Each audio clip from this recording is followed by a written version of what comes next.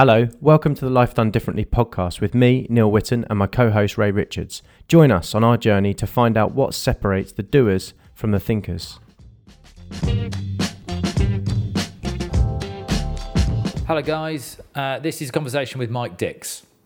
Mike is an illustrator, designer, author, satirist, and the man behind the Mayor of Trumpton, the Brexit comic, Mike and Scrabble, and a few more. My particular favourite can be found on LinkedIn, where Mike describes himself as the CEO of Camberwick Analytica. But Mike's third career has been born out of necessity. Mike was a very successful TV and web guy whose bleeding edge technology and bleeding edge thinking had clients queuing at his door. But he needed a job he could do from home in his pyjamas, because one day Mike received a diagnosis of chronic lymphocytic leukemia, CLL, or as it's more commonly known, cancer. Mike had no choice but to slow down. Mike's story is about energy. For the first 50 years or so, he had it in spades and he used it to good effect. He's been one of those people who consistently spots something new and translates it for the rest of us. When we see a newfangled technology, Mike sees solutions and opportunities. An early career in computing sales or computer sales, when most people hadn't ever seen a computer, led to a career in TV, which led to a career in website development, when most people thought a website was an electronic brochure.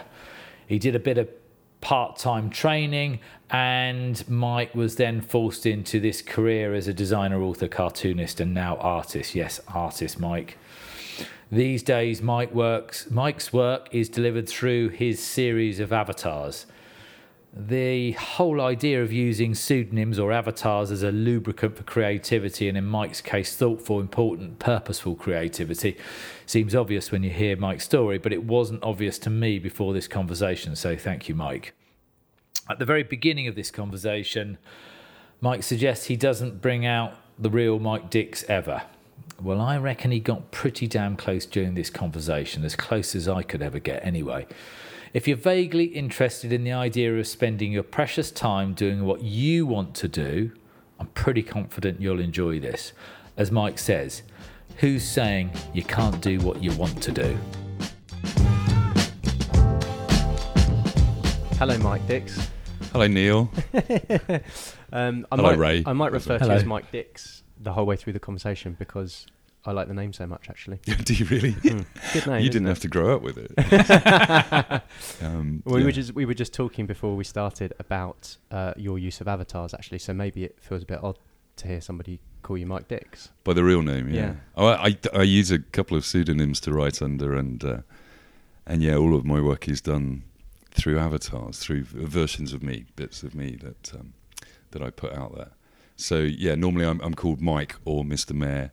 Or Michael Mayer, or now Bear, but yeah, I very rarely get called Mike Dix or Michael Dix, which is what my mum calls me. So this is an exciting moment, really, because this is the real Mike Dix coming to the world for a bit. I don't bring him out ever. No, he never comes out. So we know one another through New Star back in the day. Yeah. Which, for anyone else that's listened to the early Gina episode, Gina was also amazing Gina Lyons. Yeah, she was part of that cohort.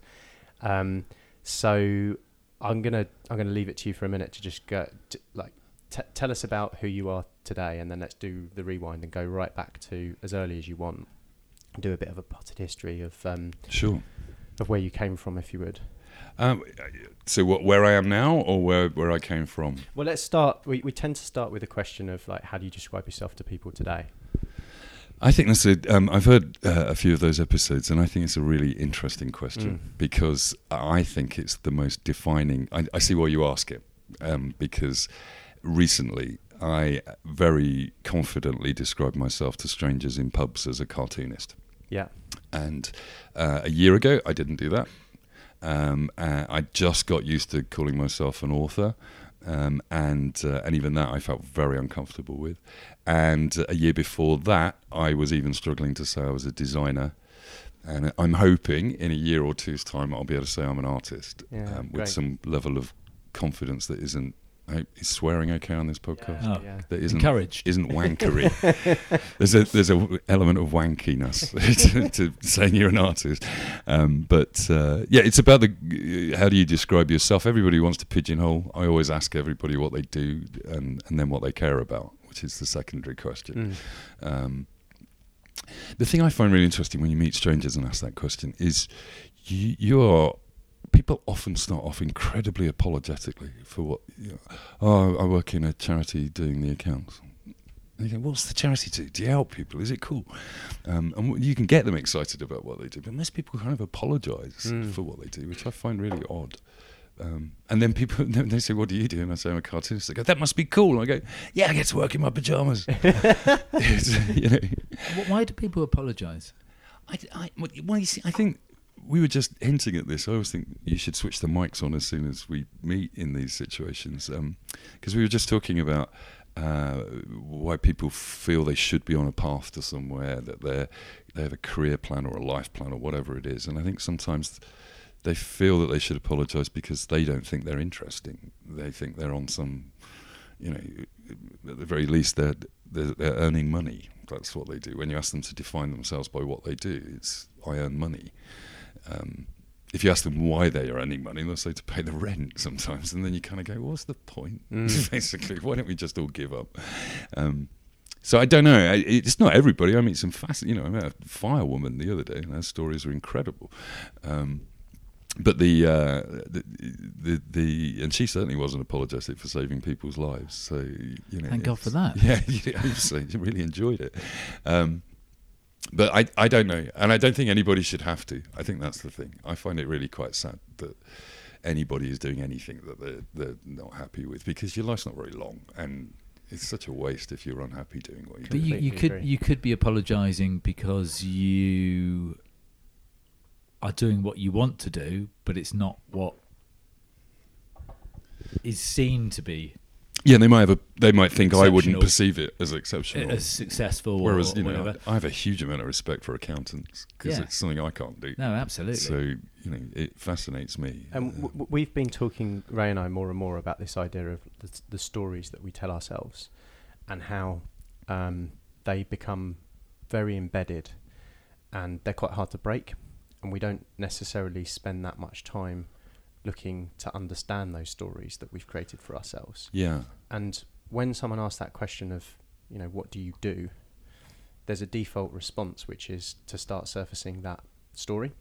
And it's interesting to hear you talk about the point that you became more comfortable referring to yourself as an author or as a illustrator, etc. Because I'd imagine that that's the point when the story's changed. Yeah. And that you start to see that, hold on a minute, I am this. I have enough anecdotes to back that up now, basically. Whereas, I've made 12 comics in the last 12 months, and now I think I'm a cartoonist, a political cartoonist. But when I did the first comic, I wouldn't have described myself as a cartoonist and comic maker, because you need the stories, really. I think we're defined by those stories. I think a friend of mine describes me as a person that collects anecdotes about himself, and he's quite good at telling them. But he says that you live this you make an interesting set of decisions that get you to the point that the stories are interesting. Yeah. And I would say, we did a project many years ago. This could divert off into all sorts of directions, but we were looking at an interactive drama that we did for the BBC, and we were trying to work out what makes a good character in a soap opera. And one of the things we figured, it was almost biorhythmical, that you need to have some extremes for a character, some massive highs, some massive lows, but they always biorhythmically come back to an average. For those listening at home without a camera, I'm waving my hand around like a snake, but it's those ups and downs in life need to be there. But what you don't want is a massive extreme, like they become a murderer, because then they've got to go away for 30 years or be executed. So they need to almost become a murderer, but not quite, and then get married and live quietly for a little while, and then come back and do something else extraordinary. Deirdre Barlow in Coronation Street was that character that sometimes was happily married, sometimes was in jail. And I think with your life, it's kind of like that, or my life is kind of like that you do some extreme and stupid things, and they help you to live a reasonable time for a while, and then you go back to it again, and So my biggest problem is not necessarily learning from those anecdotes. It's, I tell these extreme stories about myself and think, well, just don't do it again, you idiot. And then I find myself back in the loop, basically. Mike, do you think you were born to be the version of yourself that you are today, in as much as the way you're defining yourself at the moment? You said that you hope that maybe within a year or so you might be comfortable calling yourself an artist. Well, not born, certainly, but I wanted to be an artist when I was 15, 16, 17. I didn't know that. That's really interesting. Yeah, and I got expelled from school at 17. Didn't know that either. Congratulations. Yeah. But it didn't feel good at the time, though. It did, actually. It was, yeah. No, I got expelled. I tell this story too many times these days, but long story short, there was a charity called, I think it still exists, called Young Enterprise, which gets you to start a business at school. Uh-huh. And normally 6 or 8 of you get together in the 5th or 6th form and you make candles and sell them at the school fete. You raise capital. It's a really good charity. I love it because it actually taught me everything I needed to know about business in a year. In that you raise share capital from friends and family, and then you run a business and you never give them the money back because you never make any profit. And that's the startup world, which I then entered. And funnily enough, it's exactly what I do now. I crowdfund everything I do. So there's a life lesson in that. But I decided, I was working in Dixon's at the time selling computers, the brand new, this is how old I am, they were brand new super things called computers that were replacing hi-fis in some people's homes. And so I'm 16 and learning about ZX Spectrums and Commodore 64s. So I got us to organise a computer fair at the school, because at the time you had no idea how, you didn't know where to buy software. So software was sold in bookshops quite often because the first versions of software were written out and you typed them into your computer, and then tapes came along. God, I sound like an old man, don't I? Tapes came along so that you could store the data on the tapes, and then you could buy the tapes, but nobody knew, should they be sold in record shops, should they be sold in hardware shops, so everybody was selling it. So I got them all these shops together and we did a computer fair in the school hall, and we charged £1 to get in at the time, and there was a queue right round the building for like 1,500, 2,000 people trying to get to, because although I'd realised this didn't exist, I hadn't realised that everybody in the world was thinking the same thing. Where can I go to see all this stuff? So we had this we took a huge amount of money, and we had a tiring day, a bunch of 16, 17-year-olds trying to run an event of that scale, as it turned out. The committee meeting before the event, we'd been discussing how much orange squash we should have and how many biscuits we should buy for people, and it turned out we were woefully incorrect. So I took everybody down the pub. This is where it goes. Typically, Mike. So you're 16? 17 in the 6th form. I took everyone down the local pub, which we drank in a reasonable. We snuck our way in there all the time. And because we were all down there, and because I was at the bar flinging money around, I think I spent £100 in the pub, which then was quite a lot. And we did get rather merry. But there was a PE teacher in there, and he reported me to the headmaster the next day for this. And I was dragged in this very solemn meeting. And you made a mistake, didn't you? You didn't buy him a pint. That's what I was thinking. No, I'm going to same thing. I'll tell you the biggest mistake I made is he was in there with a 6th form girl who was 17, and I didn't say anything about that to the headmaster, because that was my lesson learned. If you've got dirt, basically, make sure you use it at the right time. But yeah, you're right. I should have involved him. Anyway, the headmaster said to me, he was very serious, called my mother in for the 95th time to sit there and be told how serious everything was, that I'd stolen.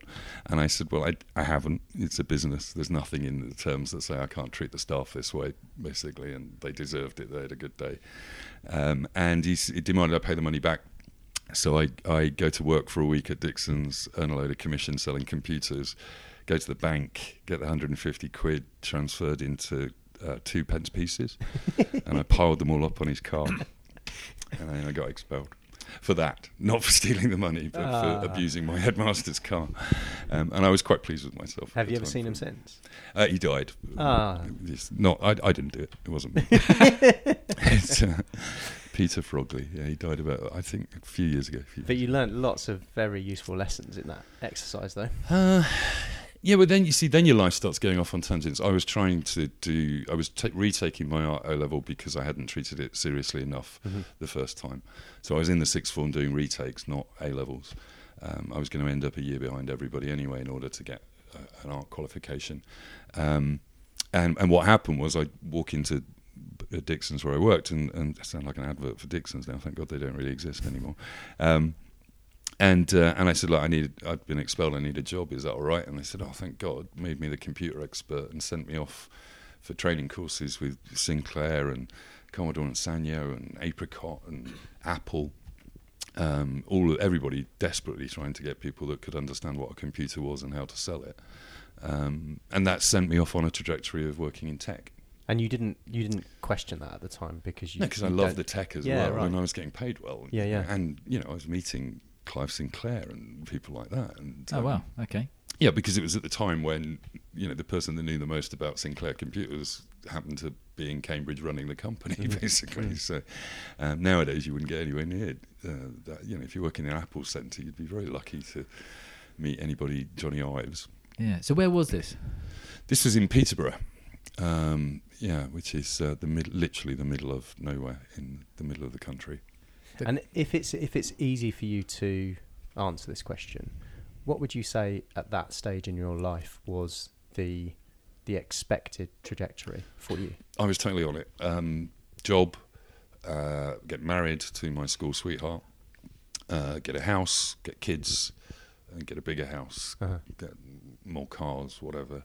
I went through numerous jobs, largely sales jobs. I didn't see myself as a salesman at all, but I because I loved and understood tech and I can talk, I ended up in sales jobs and they paid really well. And then I realised you could get a free car in that situation. And then I realised that you could upgrade that car by changing jobs quite a bit. So I was constantly on this expected trajectory, but like a really rocky way to get there. I was losing jobs, getting sacked. I had a massive problem with authority. That headmaster story is exactly the story of my life, really. But trying to keep on this path of marry, school, sweetheart, get kids, get house, get mortgage. What was your first company car? It was a Ford Escort Estate, a white one. Oh, nice. From a company called Pitney Bowes, franking machine company. What age were you then? 19. Yeah. Yeah. And then I went up to a Sierra Estate, and then Renault 25. I remember all the company cars. Do you remember any moments along the way where you started to question whether or not that was the right trajectory for you? No, it never was. None of it was ever the right trajectory for me. But I convinced myself. Were you conscious of that? With every job that it was going to be okay, that I was going to be able to do it, that I was interested. I mean, quite often I ended up working in technologies that were interesting. I sold some of the first colour copiers, the first fax machines. I did a lot of working in technology. And I think I learned, this is something I learned for a career too, which was working in the web and television, was this ability to translate technology into human terms for people. I could see what these things could do for you rather than the fact that it was a grey box with a keyboard. So they absolutely didn't terrify me. So I was moving through technologies and learning that way, using the fact that I'd got no qualifications to be an amazing engineer like you and no ability to do what you do, Neil. But a fascination with it and the desire to find people like you to work with to create things in that space that you could then translate what tech can do, rather than what tech is. I still remember us trying to sell computers in Dixon's in those days, right at the beginning, on a list of features, which was about processor speeds and RAM and whatever. And it was me that was saying, well, that's enough for you to store a whole photograph. Back in those days, there's enough pixels on that screen to make a photo. That would be awesome, wouldn't it? So I'm not some radical technologist, but I definitely have always seen the benefit of technology for humans if it's used well. And so I was following that path. And it just so happened that everything else around you is then designed to make you conform to an expected trajectory of get married forever, have kids, you survive a mortgage. Once the mortgage is paid, then you can get ill and die. You know, and when you see that, congratulations. excuse me. Yeah, and I think everybody lives there. I think, you know, it's a ladder, isn't it? I always describe it as a ladder that you're kicking the rungs away from behind you. Yeah. So there's no way down. Once you start climbing, once you've got that mortgage, and you might as well borrow the money for a car, you might as well do this, and you don't. I do remember a sales manager once, I can't remember his surname, but Peter, and I asked him if I could get a reference from the company. It was Pitney Bowes, the white escort company. I remember all the job. I can't remember his name, but I totally remember the cars because I spent a long time in lay-bys trying to pretend I was selling and working out. On your excuses. LinkedIn profile, is it just pictures of cars? Exactly. Yeah, I could just map out my CV by the cars. Yeah, no, but he said, I said, can I get a reference for a mortgage? And you know, I've sort of slightly exaggerated my earnings to get this mortgage. And he said, oh God, we don't mind doing that at all. He said, well, we'll lie about your income. And I said, why? And he said, because we want you trapped in this job. Yeah. And I thought that was the wrong thing to say to me. Totally the wrong thing to say. Once he revealed the trick, I'm like, oh, hang on. Everybody's trying to do that to me. So I need to play against them now because they're trying to trap me into staying with them. And I'm not so going to do that. there was maybe a moment there then of you starting to question. That was a revelation. Yeah. Absolutely. Absolutely. It's quite an important moment where I just realised, hang on, I'm doing this for other people, not me. And they're trying to make me convinced that this is for my benefit, that all this happening. So that's quite relatively early on understanding that you wanted to be in control of your own destiny. Yeah, like in control of my own Titanic. Yeah, not like in a control freaky way, just in that I wanted to recognise there is a path to get. Maybe it's only with hindsight, but I think there was always a path I could see that would get me closer to doing what I wanted to do. And at that point, what did you think you wanted to do? Was it the artist or was it something else? Yeah, I wasn't, because I'd not gone through any of the proper training to be an artist. I had this idea of what an artist was that you know people have. But you had some talent. No, I had the confidence to believe I had some talent, and I genuinely believe with certainly with what I do, which is computer art these days as a whole, that it is practice. That anybody honestly can do it. It's not something I can teach you in a day, but if you spend 10,000 hours drawing the same dog, you can get to the point where you can draw dogs quite well. It's perfectly possible. So you have to make that commitment to the amount of time that you're going to invest in doing these things, and then you get better and better. I genuinely don't believe that there's an inherent talent in people. I think there's your environment and everything else is what leads. If you grew up in a musical family, you're going to be more. If you've got a bunch musical. of trumpets in the house, it's quite likely you're going to play a wind instrument. Yeah. In fact, that's always been a thing with me and my kids. I always struggled with this idea of how do I expose them to people that live a different life? Because the question always came to me: how do you become a marine biologist looking after dolphins? How does that happen, basically? What influences in your life got you to that point? Funnily enough, I met one the other day, and she now runs a museum. But still, I think would rather be looking after the dolphins. And I asked her, how the hell did that happen? She said, we used to live by the sea, I'd see dolphins. Yeah, interesting. I wanted to do something about it. So I think those influences are quite important. And for me, the more it's another thing, having had teenagers waft through my life, literally. The idea that they get channeled so quickly at like 14 or 15, we start channeling people into choices. I remember vividly wanting to be an architect at 14, and making all my choices for O levels at the time, GCSEs, to become an architect, and then finally looking up how much study you had to do to be an architect. It's 6 years and 2 years of practice, more than a doctor, in order to allow you to build a building. And I went, right, stuff that, I'm not doing that. And then but I'd made all these choices that were leading me to that. And it's only, now funnily enough, I use SketchUp software because I'm a cheap shot and I won't pay for 3D software, and which is architectural software designed to build houses, and I use that to create my cartoons. So I kind of think you're I'm an architect of cartoons. Yeah, well now, done, you got basically. there. So I mean, maybe that's the answer. Maybe as kids who haven't been affected too much by the system and the environment, it's much easier to tap into whatever is innate in us. Yeah. But how it manifests itself, I mean, we don't have that clouded vision at that point, do we? Well, and one of the things we do have now is the internet, and you know, when I was younger, we just did not have access to that level of information. No. You know, my favourite phrase is, "If only we had access to all of man's knowledge in our pocket." Oh God, we do. Yeah. Basically, Yeah. it's, you know, you can find a niche.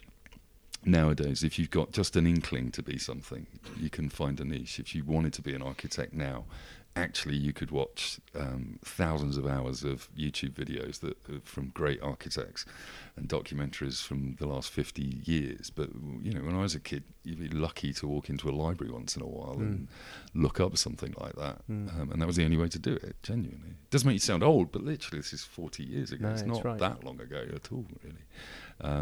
So you talked earlier about, you referred to Career 2, which I found quite interesting. I'm on Career 3 at the moment. Yeah, I kind of guessed that. So do you remember the transition from Career 1 to Career 2? It's when I realised you could, that you didn't have to be the salesman all the time. I was always the front man for some either techie companies or creative companies, or and I got a job as working for a guy called Peter Dorr, who was one of the early pioneers of the internet or the World Wide Web, and he mad as a hatter, still is mad as. I hope he's listening to this. You're mad, Pete. He wanted to start a local TV company and radio station. After having seen the power of the internet, he decided that he was going to go into local TV and radio. And he was right. He's always right. The problem was what he was predicting was podcasting. But he spent millions trying to build a local broadcasting operation instead of trying to build a tiny one. And he made me the managing director of the TV station and said, "Great, go and learn how to make a TV station. Go and A, learn how to build one for a tiny budget, and B, learn how to make one, how to broadcast on local cable TV." And it was the best fun of my life. I mean, inventing how to do television was awesome. Just to set the scene around the kind of era. So cable 90s, TV. 94? So that was just around the time that Just before the web, really. but before the web really took off. But in for TV everybody. terms, we'd moved from 4 channels to Yeah, we got cable. but Yeah. that was still relatively new at that point, right? Sky and cable were about, and so I think there were about 50 channels on the local cable network that we'd got, and we were channel 7, which was the local channel in Cambridge. What was it called? It's called Cambridge Red, which I was reminded the other day came to me. I was tasked with coming up with a name, and I really couldn't think. It was typical of me. I just left it until the day before the board meeting that I was supposed to present. Is what I do all the time, and I was speaking to my brother, bless him. He always takes the credit for this, and he deserves it. And I said, "But what we need is something like Cambridge Blue." And he said, "Well, Cambridge Red." And I went, "That'll be brilliant." And I went off and did that. And I just tore up a bunch of magazines and found every red picture I could, and stuck them in an old frame I'd got in the house, an old sort of gilt frame. Took that into the board meeting and just revealed it and went, "I've put a lot of thought into this. It's called Cambridge Red, and these images represent." But you probably had, No, always. And what I learned from that is I cannot get frustrated by deadlines. They do drive me nuts, and I've learned to ignore them. You know, my favourite phrase is Douglas Adams' phrase of, "I love deadlines. I love the whooshing sound they make as they pass me by."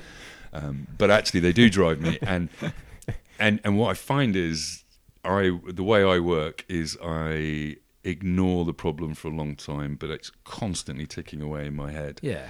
And I'm accumulating ideas and information, and then eventually it all comes out, and it drives me nuts that it always comes out.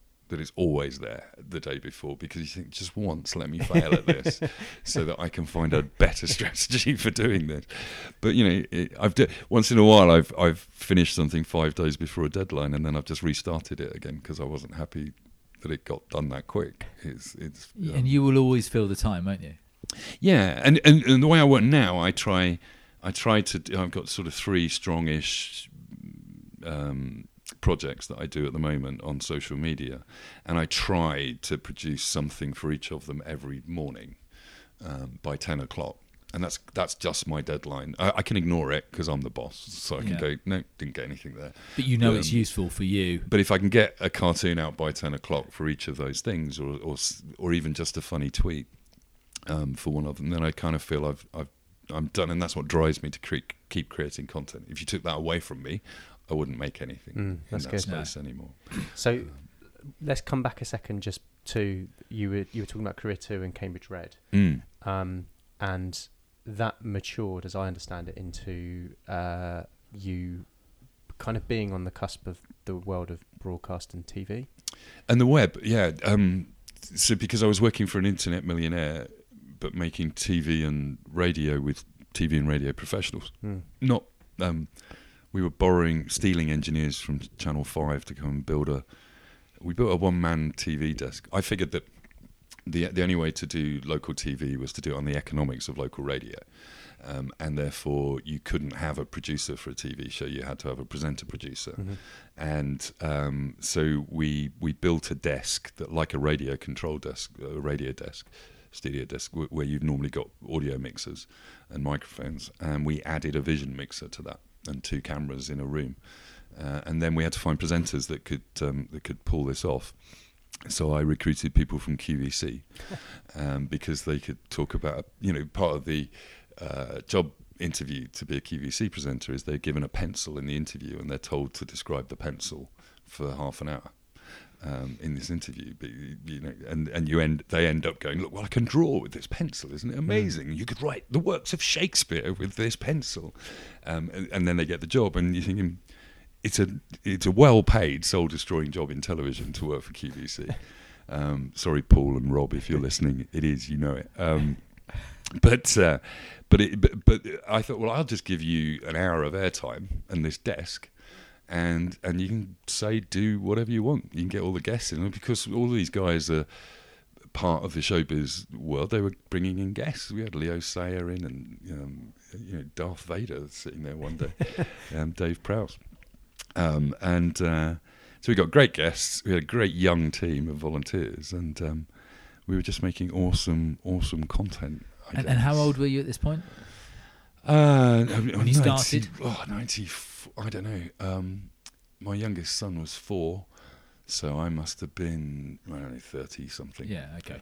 30. Okay, and how long did that period, 2 Career years. 2, last? 2 years? Oh, no, because that was the beginning of Career 2, which was media and internet. Okay. So to get to the final answer to your question, we're building a traditional TV set, studio, but actually completely inventing it for ourselves in a way, and learning how to do that on the cheap. And all the time, I'm thinking, what's this internet thing that Peter kept talking about? Why aren't we doing something with that? It doesn't make any sense to me that we're going old school broadcasting when there's this interesting internet thing over here. So I got him to tell me more about that. He didn't want us to do anything with it, but I started building a website with a couple of smart cookies in Cambridge for the TV show. And we started working out how we could get some of the video onto the internet. Again, it's like we've moved so quickly that at that time, it was an incredibly expensive process to try and get video onto the internet, and it was shit. And it was just way too early, but you wouldn't have known it at the time. No, and there were 1 or 2 players in there, and they were charging a fortune. Real Player, I think it was called, wasn't it? And you had to license their technology to play video. But having learned all of that, I got a job with a web agency in London, in Hoxton, who were, at the time, all they did was build Channel 4's website. There were 50 staff in a cool office in Hoxton building one website for Channel 4, which nowadays you could probably do on WordPress with one guy and YouTube. But they were locked into a contract. We paid a lot of money in that period to run Channel 4's website. So I went down to help them expand beyond that client. Excuse me. So it's a combination of the sales skill and the managing director skill to take the company away from just being reliant on one customer. But then it took me away from what I enjoyed about Red TV, which is actually making programs and sitting up until 11 o'clock at night with some interesting people in a band in the studio that we squeezed into this tiny studio. And how are you feeling at this moment? What's going through your head? Are you enjoying it? Massively sounds as though you exciting. I mean, I'm hanging out at Channel 4 half the time because they weren't very good at paying us. I'd be threatening their accountants with staging a sit-in in Channel 4 and doing elaborate things like that. It was .com boom 1, so there was lots of money around in Hoxton and Shoreditch and some really interesting people. And we were working in TV as well, so we got to a point where we were so fed up with having to do meetings with TV production companies to webify their TV shows, which we said that's not a word. That's not what we do. And they'd come to us 2 or 3 weeks before transmission and say, "Can you webify our TV show?" And we'd go, "Well, no, you don't get what this medium is compared to what your medium is. And if you really genuinely want something that engages people in an interactive space, you need to call us in at the development phase of a TV show, because we can help you with some ideas that would play to that audience, and you can build them into the show and they can appear in the show a bit. But if you just ask us to build a website with some pictures of the actors, we can do that. That's fine. It's 50 grand, fuck off." It's like, but we got so arrogant about that I set up a Thursday afternoons every week. We would get TV producers to come and queue up outside our office. Ridiculous when you think about it now. And they would come and pitch their TV show, and we'd decide whether we were going to build them a website or not. And I famously told Endemol that Big Brother was a stupid idea and we weren't going to build their website, basically. They came off to a company in Brighton to build it and then ended up buying them 2 years later for about 10 million. I think. So that was my Beatles moment of turning down the Beatles. I'm still pleased we didn't build Big Brother's website, to be honest with you. And what we did in there was experiment with, because we got so fed up with TV producers not getting it, we started experimenting with ways to tell stories using interactivity.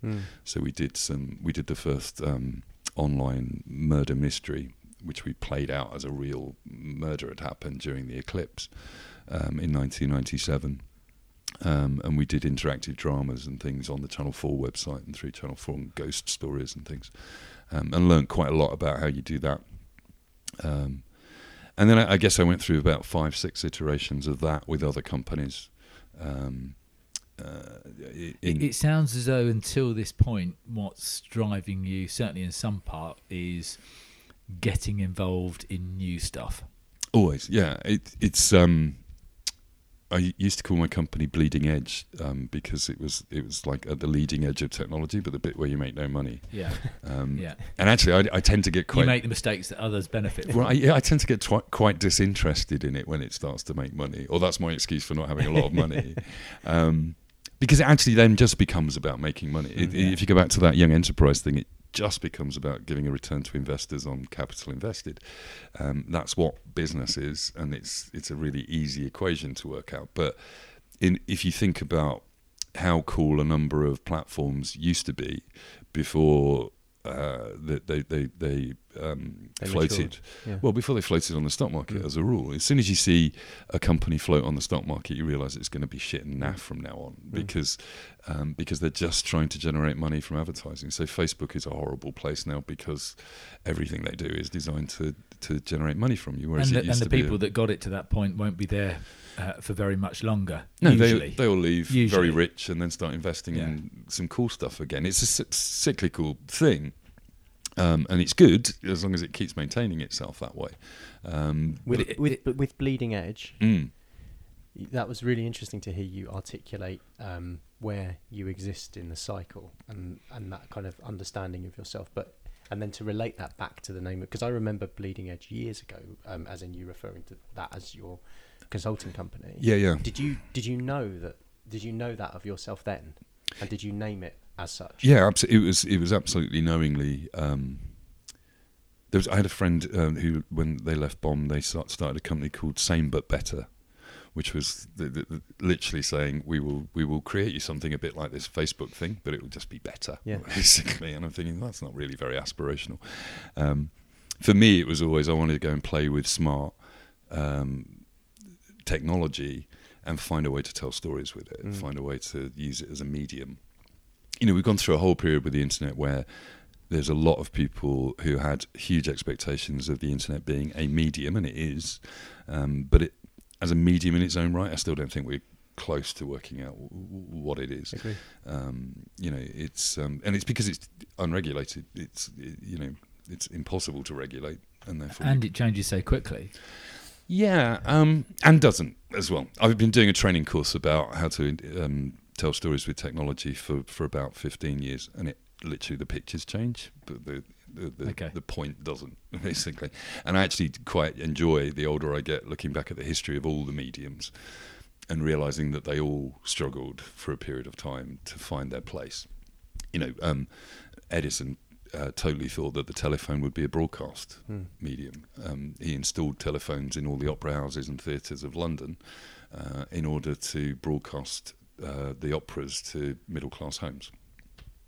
His idea was that you would hold a receiver out to the opera singer, and 100 homes in London would stick their ear to a phone and listen to the opera, basically. Yeah. So he was totally wrong about how that would be used. You know, SMS is another great story of. It was an engineering system. Texting was an engineering system designed for engineers in Finland to work out where the towers were and what. But you need that vision, don't you? You need something to aim for. You need somebody that comes along and looks at it and says, "Hey, you know what I could do with that?" Yeah, it doesn't matter that it's not actually how it's used. Exactly. Ultimately. I mean, as a rule, it's always been somebody coming along going, I could totally distribute porn on that. Yeah. And then it takes off, you know, so VHS and everything is like that. And that's why we ended up regulating radio and TV, because people were distributing porn on them in one way or another. And everyone went, we can't have any of this, we need to regulate it. Well, it's interesting, isn't it? Because we've had this conversation a few times around vision. About regulating porn? No, not about that. That's the first. But, you know, we all need direction. Whether it's in our lives or in our jobs, we need something to aim for, because that's the thing that drives us. But very seldom is that vision that you have exactly. Never. Almost never. I think you're right. Yeah, I think, and actually, I think it's a dangerous thing in a way. You know, it's if you're wedded to it. Yeah, well, you know, I mean, I'm constantly in two minds about this. So I really admire what Elon Musk is doing at the moment with SpaceX and Tesla. But I also think he's a bit of a pervy-looking weirdo and a bit like a James Bond villain. You know, you kind of go, well, maybe if you just paid all of that money over in tax, NASA would be better. Yeah, and we might also have clean water in Michigan. Basically, it's like, why did he get to choose to do the space thing? And yet, I'm still massively impressed with what he's doing and the way he's rolling it out, and the drive and the vision that he's putting into that. But I wouldn't want to be him. Why? Because I think he's pretty exclusively focused on his work. Yeah. And I cannot imagine that being, well, enough for me. I think he's been quite outspoken on this, hasn't he? That he feels such a drive for what it is that he's doing through work that he doesn't leave any time or space for anything else. He's building spaceships. Well, yeah. I mean, really. Yeah. If you're going to be driven by something, I think watching rockets go up all the time is pretty cool. No, I mean, that's interesting, Ray. I personally, I think I am very driven by my work, because I finally found work that I would probably just do anyway. Okay. And that's probably like him as well. He's in control of. There's a YouTube channel called BPS Space, and I can't remember the guy's name, but he looks like a young Elon Musk. This guy is and he's literally. Bit pervy? He's not. Oh, he doesn't do that. Not yet. You know, he's young enough. But he's building space rockets and computer control systems for these rockets that are, like models. Yeah. But he can land rockets just like Elon Musk can, and he can talk about it just like Elon Musk. And you look at him and think, I don't know why Elon Musk has not adopted you, but he should, basically, at some point in time. Maybe he will. There's a hero worship thing going on, and Yeah. they talk to each other. You see them talk to each other on Twitter. It's like there's an incredible world out there now. And I love things like that. And I think, I personally, I think that is the technology that, if there's a bleeding edge technology at the moment, there's two for me at the moment. It's 3D printing and space. Jeff Bezos from Amazon talks quite eloquently for him, because he's not a very good talker. But he talks about the fact that he couldn't have started Amazon in the 90s without the infrastructure of roads, the post office, and the internet. Without those three massive infrastructure projects that he did not invest anything in, Amazon would not exist. And what he wants to do now is create the infrastructure for future entrepreneurs to be able to exploit space. And that's just quite a powerful ambition to have in life, to make a mark. And even if he fails at that, he'll land some rockets on the moon, he'll build a bit of that infrastructure, and we'll probably remember that. I actually think when you've got a reasonably short life, literally, a reasonably short time on Earth, and these guys are talking about not being on Earth, then achieving something like that is a good thing. If you end up calling something, the Bezos crater on Mars, that'd be good. That'd be fine.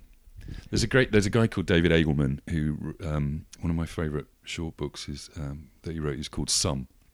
Yeah, he's a neuroscientist. And he wrote 40 versions of what heaven is. The very short stories of what heaven is. And it's from his experience of people having near-death, dying and having near-death experiences, or looking at brain functions. And it's not a religious book at all. But one of the descriptions of what heaven is it's a massive waiting room, like an airport lounge. And it's full of an infinite number of people in this lounge. And they're all sitting there looking at monitors. And when you get there, you walk into this hall and you see some of your relatives there, and then you see Archimedes, and you see Einstein, and you see Hitler, and you see all the queens and kings of England, and you sit there going, "This is odd. This is it. We just hang out in this lounge. All these people that I know." But then you start to realise that actually not everybody is there. It can't be, because the place does actually have walls. And you realise that everybody's watching the screens, watching Earth, and just waiting for enough time to have gone by where their name's not been mentioned and they've not been remembered. Because every time your name is mentioned, you have to stay waiting in the waiting room until nobody mentions it for a year, and then you're allowed out. So Einstein and Archimedes and all these people are in this hell of sitting there being remembered forever. They're going to be there for a while, aren't they? Yeah. So, and yet, where I'm leading to with that is I do have an aspiration to be remembered for something after I've gone. I want to leave a little mark somewhere that I contributed in some way. Because I want to contribute something to humanity, and my ego says I want to be recognised for that as well. Basically. At what point did you work that out? I think that was when I was. When I started trying to be the captain of the rugby team and the chairman of the sixth form and the managing director of the Young Enterprise Company and the whatever, basically. So it's my Boris Johnson, you Donald want to be Trump characteristic. You want to be noticed. Yeah. I went on honeymoon the first time round. I'm a serial divorcer now. Congratulations. Thank you. I'm going through that right now. I didn't want to be that guy, definitely, but I am that guy. That's not how you're going to be remembered. But the first honeymoon I went on was to Pompeii, and there's this bench in the plaza in Pompeii, and I asked the guide what it said in Latin, carved into the bench, and she said, and she looked at it and she said, I can't remember the exact name, but she said, this bench was paid for by Pontius the butcher, turn left at the top of the square. And I just thought, that guy 2,000 years later has just had his name remembered because he carved it in a bench to say, I paid for this, come and get some meat, basically. So it's kind of that is what I'm after. And he's still sitting in the waiting room now as well, isn't he? Because you just mentioned his name again. Exactly. Very nice. So there was a series of different career moves in what you describe as career 2, but then sackings, mainly, or just running away quick enough to avoid the sack. But it was leading towards something. What was was there a wake up moment leading to this next phase of your life? Cancer. Yeah, and I didn't want to guess that was the case. I assumed it was. I guess too, because there isn't always key moments. The last job that I had, I really did enjoy the job and hated my boss. Not hated, that's too strong. We just were incompatible, and he was a bully, and I wasn't a good victim. And I did get the sack from that job, and I thought, right, look, I've had so many jobs, so many run-ins with authority, that I cannot any longer have this story, this narrative that I've just been unlucky with bad bosses. It turns out it's me that's the common factor here, and I just should never have a boss again. So I'd made that decision about 8-9 years ago.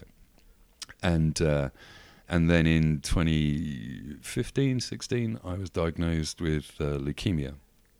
And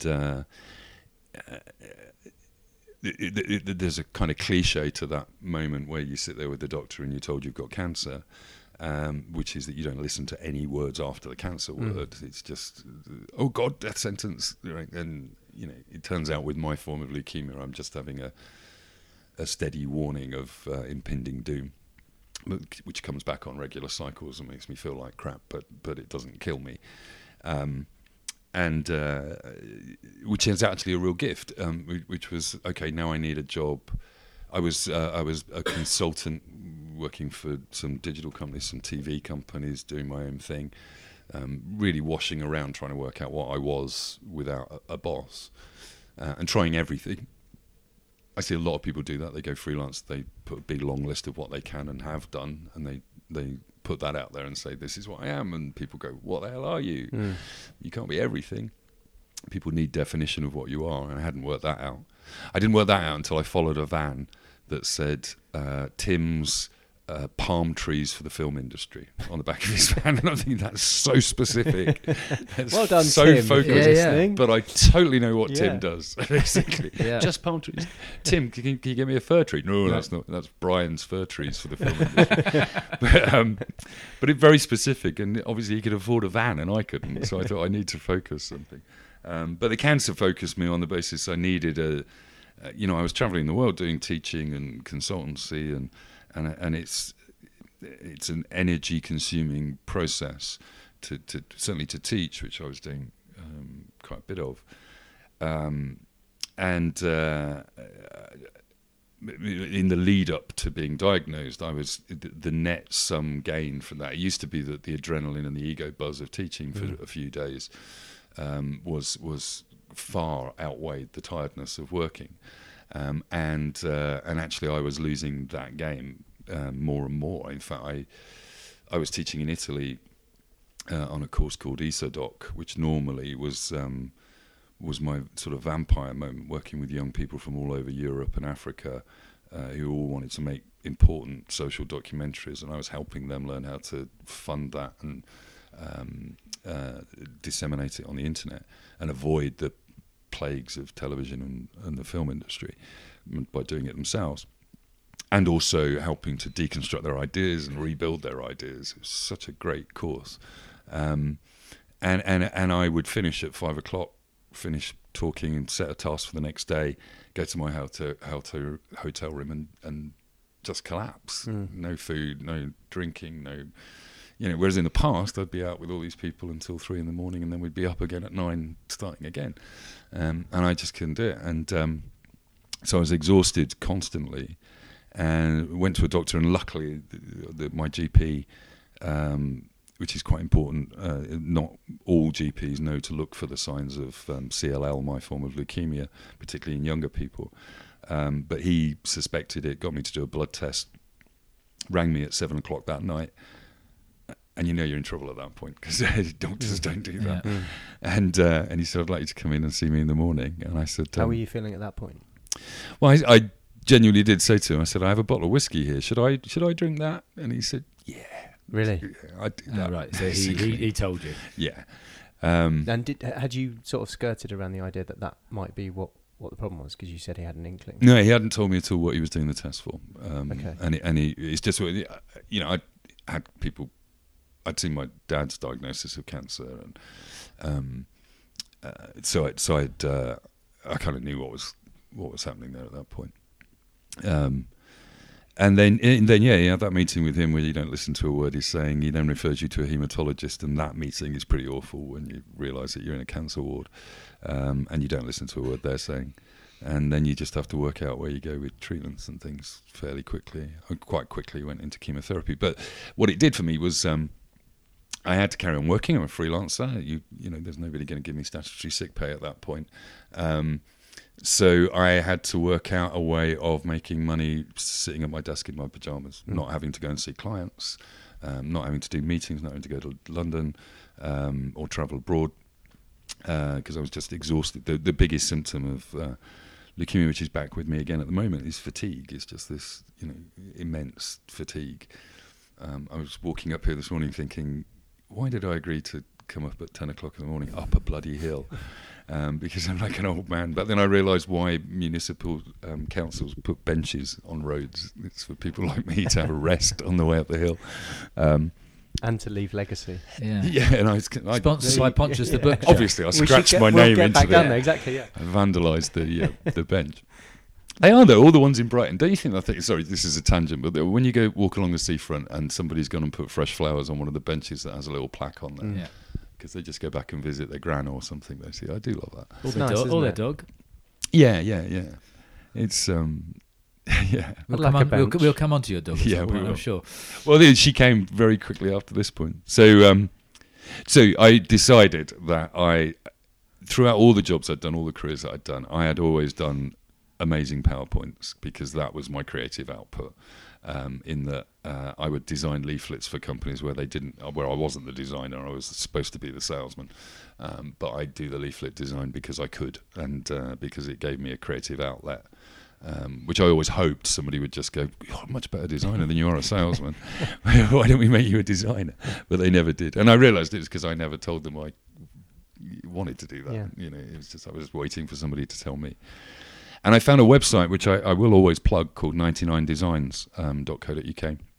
And their philosophy, which I slightly objected to initially, is that as a client you go on and set a price for a logo, so that you want designing. And you could say it's $200 or something to knock out a logo. And up to 100 designers will pitch an idea at you for a logo. And if you choose one of them, they get £100. The others get nothing. And I thought this was a bit unfair, lots of free work. But then as a salesman, I'm thinking, but how would I get any of that work that easily? I'd have to get on a train and go and see somebody and network and do all that crap that you don't want to do. So I played the game with this website and worked out how little work I needed to do and how many competitions I needed to enter, and that let me practice logo design and reading briefs, and I got to the point that I became a platinum designer within about 6 months, in the middle of chemotherapy. And do you find out as part of that process who won the gig? Oh, yes, always. So you can start to there's a community of what artists. It is, yeah, and there's a community of artists that talk to each other about how awful clients are and how terrible their briefs are, and learn from each other in that process, which is great.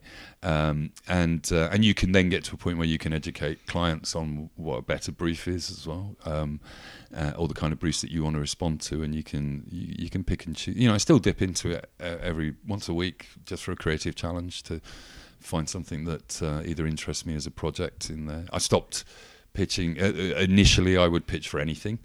So I was doing logos for banks and hedge fund wankeries. And sorry, they're not called that, are they? And then you decided to just go for palm trees and the... No. Yeah. Well, now I just do companies that I like, or companies that have an ethical stance, or books. I like to do book jackets for people. And I'll still do them for $100, but I tend to compete for the platinum ones, which is sort of $1,000, where you're up against better artists as well. And that's a constant learning process for me, is to kind of improve and use new skills that I've learned subsequently to do that.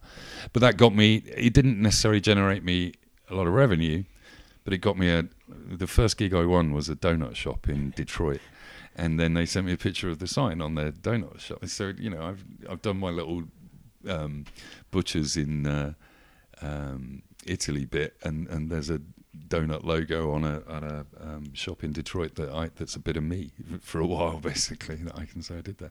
And then you find some really interesting clients. Like I worked with a Harvard professor who'd written a book, and I ended up doing all the illustrations for his book about the problem with averages, the problem with the fact that we average everything, and it's the wrong way to look at things.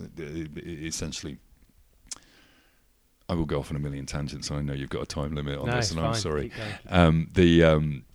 He wrote this book called The Problem with Average, and essentially it starts with this lovely story that in the 1950s, America was losing planes.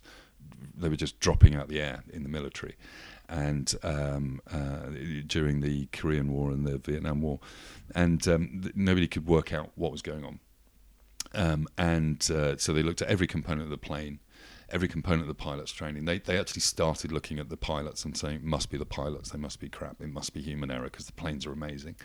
And then somebody actually looked at the cockpit design and said, how do we decide how far the seat is away from the yoke? How do we decide the pedals and whatever and the positioning of controls?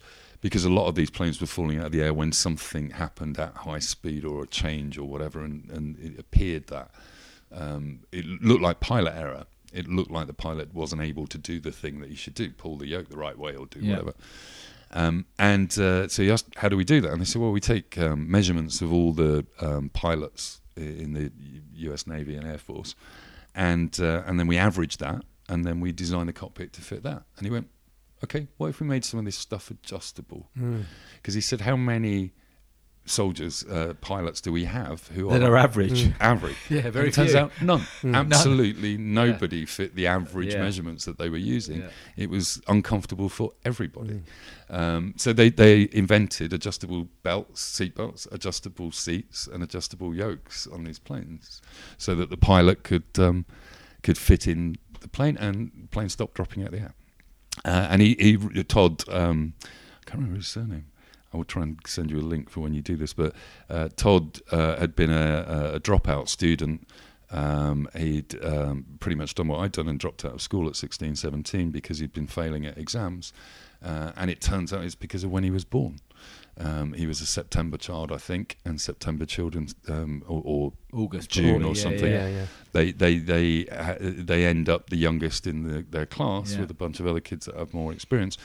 And if you follow these lovely graphs he's got of how kids can attain, kids that do really well in exams peak at the exams. September kids, and kids born before that peak just after the exams.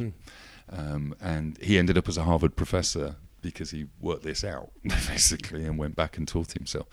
So anyway, I got to do all the illustrations for that, which I loved. And how would you get that project in any other way than that website existing? And all of these things just gave me more and more confidence to say I was a designer at that point. And then I was thinking this morning, I saw an article on LinkedIn from a friend's company that's doing incredibly well, called Little Dot, and I'm thinking, I did your logo, and you still got my logo. Look, that's great. It's a super successful company with my logo. It's just awesome. And so this new, Career 3,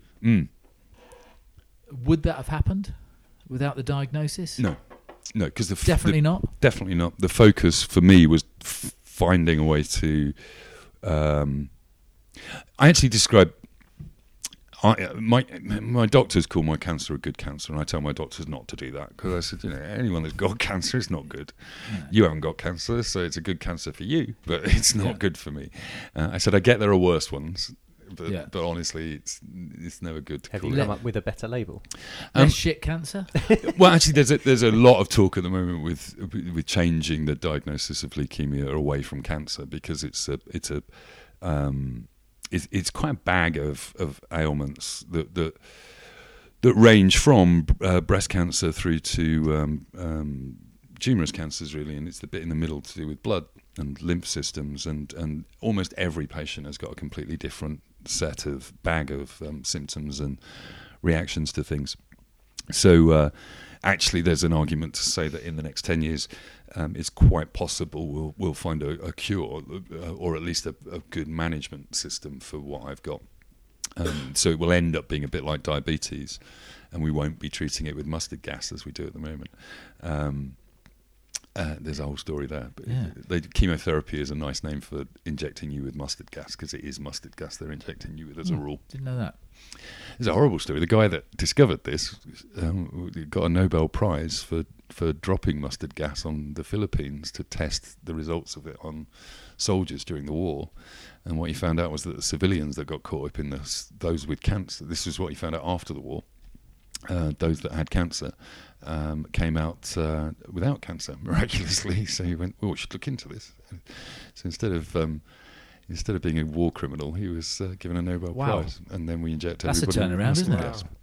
But it's, it's a barbaric treatment, and as with a lot of cancers, they hack bits of you off. It's if you get a breast cancer, they hack your breasts off. It's like the modern day version of is it trephining? Where they used to put a hole in the skull. Yep. And at the time, well, you would welcome that because it's the best they have. And before right? antibiotics, they'd chop your arm off to stop the gangrene spreading. Yeah. It's we're at that phase still with a lot of cancers where we just bombard it with something that will kill everything in the hope that the good stuff will grow back better. Particularly in my case, it's most people don't know what leukemia is. It's not necessarily that illness that little cute bold kids get. But I've seen those kids, bless them, and that's acute leukemia. It's connected. But I have chronic leukemia, it's a chronic illness, which means I will always have it until I die. But I probably won't die with it. It'll just make it a quicker process when I get something worse. But it's about my immune system. So you produce white blood cells in your bone marrow. And those white blood cells are your first line of defense in your immune system. So if you get a bit of a cold, a virus enters your body starts generating lots of these white blood cells. It says there's something wrong, there's an intruder, send out the boys. So this thug's army of white blood cells go out. They're a bit stupid, really, but they're all programmed slightly differently to attack things in different ways. They kind of find the virus and explode near it. That's pretty much what they do, in the hope that they take out the virus.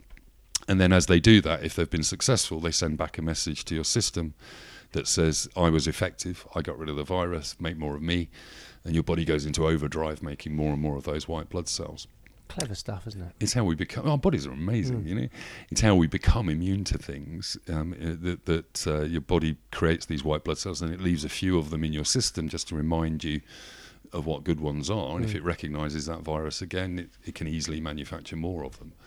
The problem with mine is that they, and I describe them as, if you think this is like a skinhead army, it's like a Nigel Farage army of Brexit campaigners, gammons, running around looking to start a civil war in your body. In my case, it's very much like that, in that I describe them as the skinheads that turn up in Brighton every May, and they're in their 60s now on their scooters, and they're still looking for a fight, but they couldn't fight a 20-year-old if they were given the chance or given a gun. Mine are like that, and they're pretty much in a retirement home now in Worthing, still looking for a fight. My body fills up with them. They live infinitely. I create these superhuman white blood cells that won't die. Mine are better than yours. Yours die. Mine don't. But that's useless because they just clog up your body then. Right. And they tell your body, don't worry, I've got plenty of white blood cells, so don't make any more. But they're ineffective. But they're rubbish at what they do. It's such a great analogy for the Brexit. Because they're watching daytime TV and they're sort of reclining. Exactly, they're listening to Piers Morgan all day longer. We're ready for this. And Nefer Perry, okay. Yeah, absolutely. Those guys, and they're saying, don't send any youngsters out. We're all right. And we can handle this. Yeah, and then I get a cold, and they're all going, "Oh, I'm not fighting that." And I can't believe I'm laughing about this. Sorry, they just take over. And so at the moment, I am clogging up with useless white blood cells like that, like a retirement home in Worthing, and what we now need to do is kill them off again. The first time around, we did that with chemotherapy, and then because they're a bit slower producing. So I still produce some good ones. It's just that my body is saying it's all right. I've got plenty of white blood cells, so I stop producing them. Once we kill everything off, the good ones hopefully come back and we've now got these ways of suppressing the thugs and controlling them with better drugs than chemotherapy. So then, I'm hoping next Wednesday is the date I've got with my haematologist where I'm just going to go in and fake the rest of the 5 symptoms. The fatigue is the one that's driving me nuts, so I'm just going to pretend I've got all the others. And what does that mean when you leave here today? Yeah. What will you do? Well, I've invested time and energy in you today, and I had to get up this morning and calculate how much. I kind of describe it as having, if you woke up in the morning with your mobile phone and you've got 10% battery, and you've got a whole day ahead of you of things to do, and you've got no way of charging it. You've lost your charger, and you're not going to be able to buy another charger. It doesn't matter what you try and do to this phone. You're going to have to put it on battery saver mode. Decide what the important emails are. Don't look at your Facebook. Don't look at Twitter. Don't play any games on it or watch any videos. And use texting instead of WhatsApp, because it's not. If you know a little bit about your phone, you know how to conserve the battery life in that. Yeah. With me, it's the same. I have to get up in the morning, do a systems check, and go, how am I feeling? And if I think I've got 10% battery, I have to go, okay, well, this is an important thing to do to me, and this isn't. So I won't do the laundry. I won't clean the flat today, but I will go and see a mate, and I'll invest some time in that. It's interesting, isn't it? Because that's what we should always be doing. Yeah. Yes. And I really don't want to ask this question, but I kind of feel like I have to, and I'm sure you've thought about it yourself. That do you see the cancer's given you something? You talked earlier. Maybe you mentioned it was as a gift. Yeah. Can you look at it like that? Can you see? So the leukemia is not a gift, other than it triggered the idea in me that you also can get creative cancer. So what I figure is if whatever it is, and nobody really knows, I'm sure it's a number of the unhealthy things that I do in my life that have caused this genetic change in my DNA. But whatever it is that did that probably also altered my DNA to such an extent to make me a better cartoonist. That's the way I see it. It's not true, and there's no science in that. But the way I like to see it is that I've got creative cancer and selfish creative cancer, where I just go, bugger it, I'm going to put my stories out there for people, and they'll just like them or not. And I was quite able to step over the line of saying, I'm an artist, I'm a designer, I'm this now, and be public about all of that, and be public about my cancer, which is a good thing as well. Just talking to people about it with a reasonable sense of humour means that people learn something about it and learn to spot the signals. If your neck starts swelling up and you feel tired, go and get a blood test. It's as simple as that. It could be this or something else. But yeah, I think that it's given me this, Ray, you were just alluding to this moment where I'm able to go, it's important that I do something that makes me happy or makes somebody I love happy, but it's important that I don't do things that I feel compelled to do just because. I've got a friend who describes it quite well, I think, is that he's unprepared. This is Cameron and Rob who've come to this conclusion. He's unprepared to continue impressing people they don't like. Yeah, absolutely. I finally got to the point. But you see, people think I'm a very opinionated, obnoxious, full of my own. I think I'm always right, etc. And I'm really not like that. I am genuinely a people pleaser. I try to be a people pleaser. But I came to the conclusion about 3 years ago that stuff it.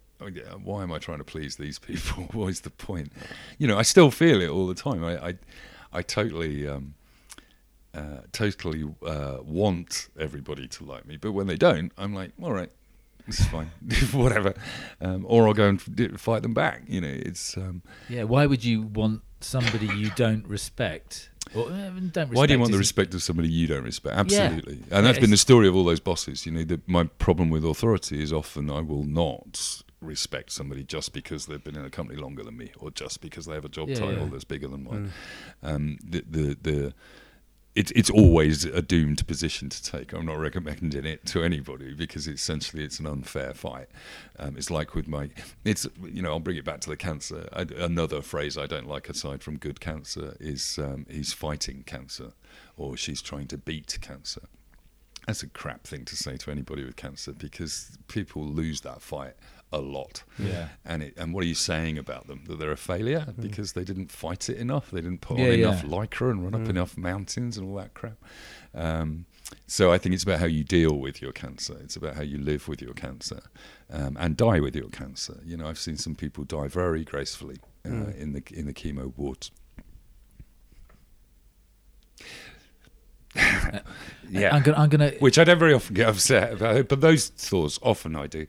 I've seen some people die beautifully and gracefully, and what's beautifully and gracefully? What? Honesty appears in their life. Getting off the train far too late. I sat next to a woman who was 34. She got acute myeloid leukemia, which is aggressive. It's awfully aggressive. And they give you some serious chemotherapy for that. Her hair dropped out straight away. She'd got 3 young kids. I don't see all of this. I'm hearing, you spend 12 hours or 8 to 12 hours sitting in a chair with a drip, and you've got to talk to people or not. I see some people that don't talk to anybody else in the room, whereas I like to spend time this time around because I'm not doing chemo. I'll feel a bit miffed actually because I won't get that day at the spa as I used to see it, where you meet interesting people and the nurses are running around looking after you all day. But no, you hear those stories and then they're not there the next week, and when you ask why they're not there, it's because they've gone. And this woman, she was there for 3 weeks. Anne was her name, and she'd got 2 young kids. And she hadn't wanted to tell her kids about the cancer. The first week she said, we're not going to tell them. And I said, you really ought to do that. You really ought to be honest about this. It's going to change your life. And then bless her, she wasn't there 3 weeks later. So you kind of think, well, God, I met a guy who he'd just retired from the post office after 55 years, he and his wife, and they'd just brought a barge. And then he'd started to feel tired, and they were going to live on this barge in the Oxford canals. And he was there for his first diagnosis meeting. And I tend to talk to people in the waiting room about, I'd gone through the cycle of chemo, and I was just there for my sort of 3 monthly checkup with my doctor. So I was trying to reassure them and saying everything will be fine. Everything will be fine. It's it's a very treatable illness as long as they don't call it acute leukemia when they talk to you. It'll be fine. And then.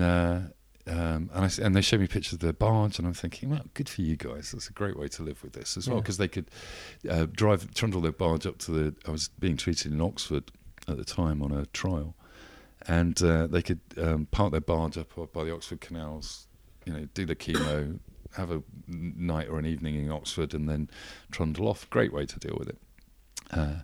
Anyway, his wife comes running out of this first meeting with my doctor,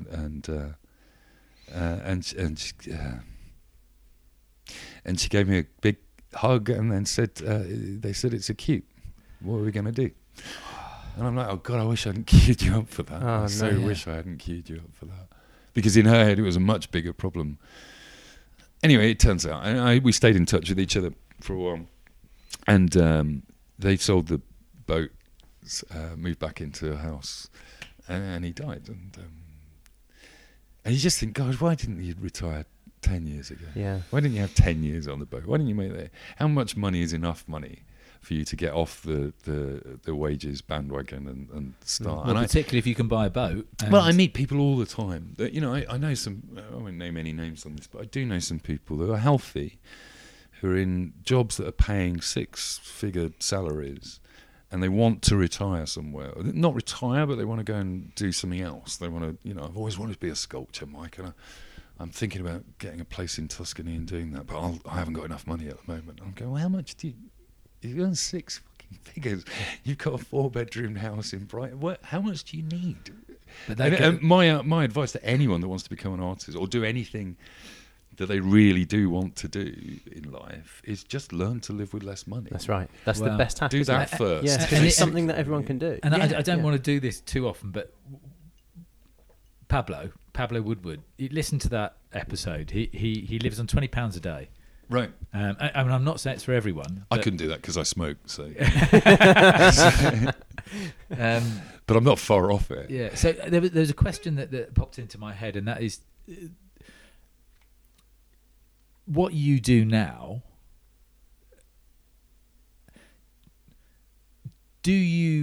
Would you have enjoyed it if you hadn't had the diagnosis, or Yeah. do you enjoy it because it's? If somebody it had walked fits- up to me and said, "Your PowerPoints are amazing. Would you like to make comics?" Actually, I don't think I'd have done it. I'd have been very chuffed to be offered that, and I'd have done it for a week and then thought of them as my boss and got sacked or something. It's yeah, no. I love facing adversity and finding a way out of it. I love a challenge. Sadly, I kind of love an enemy. I like to have somebody to focus on to go, I'm going to prove you wrong. I quite often do that. I kind of need that for my motivation all the time. But these days, I find myself in a much better place, which is motivated to share a story. I still, the one thing that I don't like about what I do, I call myself a stand-up cartoonist in that I totally need an audience for my work instantly. I can't spend 6 months writing something secretly. It has to be public. So and you on have to social see the media. reaction. It's affirmation. I like the fact that people like my thought of the morning. So that goes back to the people pleasing. It does, but I'm also very uncomfortable with that as well. So Zoe, who helps me distribute my comics, so I should say, Yeah, now, I was just thinking. Let's explain. So third career. There's the third career. So that there's three threads. Well, there's four now, isn't there? There's 4 threads. yeah. So initially, I guess, and all of this came from following my nose. I moved down to Brighton. There was another illness in our house in my second marriage, and it was a bit more threatening to one of the kids. And so for lots of reasons, I ended up moving down to a flat in Brighton. I also got a dog to prove that I was capable of being a responsible human being, and didn't do very well with that. But and also for the exercise. Yeah. And I started doing cartoons about her because she did drive me a bit mad. The dog. Yeah, Scrabble. I brought her back from the rescue centre up in the Downs, All Sorts Rescue, and she was sick in the car, and then I put her in the flat, and she peed on the floor of the flat. And I didn't realise that I'm not a very good dog owner, so I should have took her for a walk before I put her in the car. I should have done that more gently rather than just putting her in the back of the car. But I started thinking, well, I'm either going to take her back because I'm a useless dog owner, or I've got to work out some way of dealing with this. So I just did a cartoon about why she'd pissed on my floor.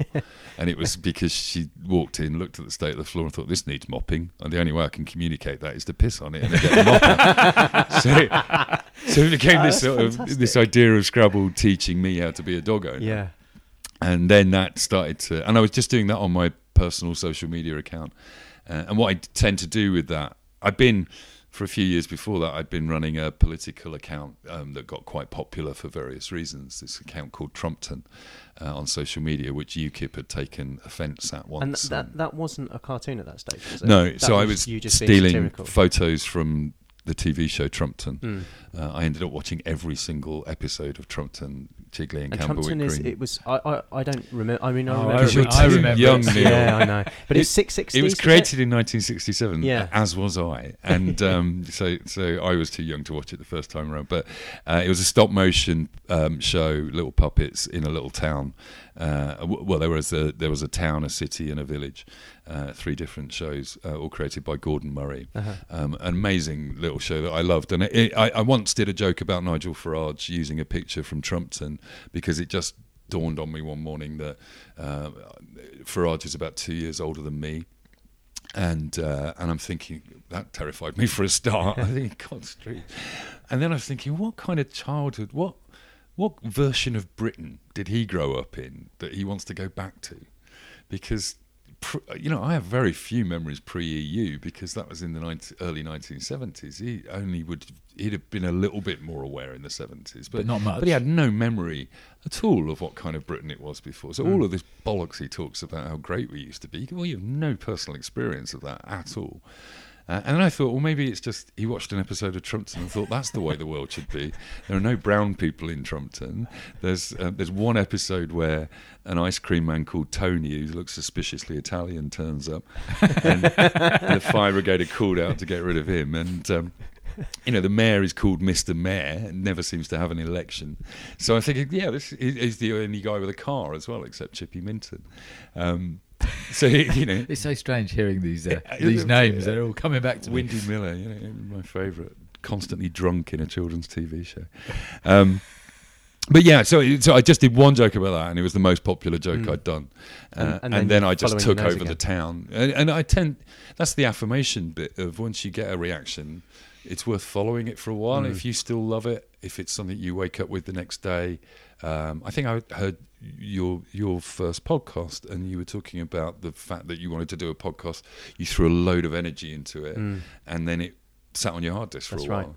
Right. I'm like that. I have a bunch of projects on my hard disk that if they don't last more than 48 hours, it's not the right time to do them.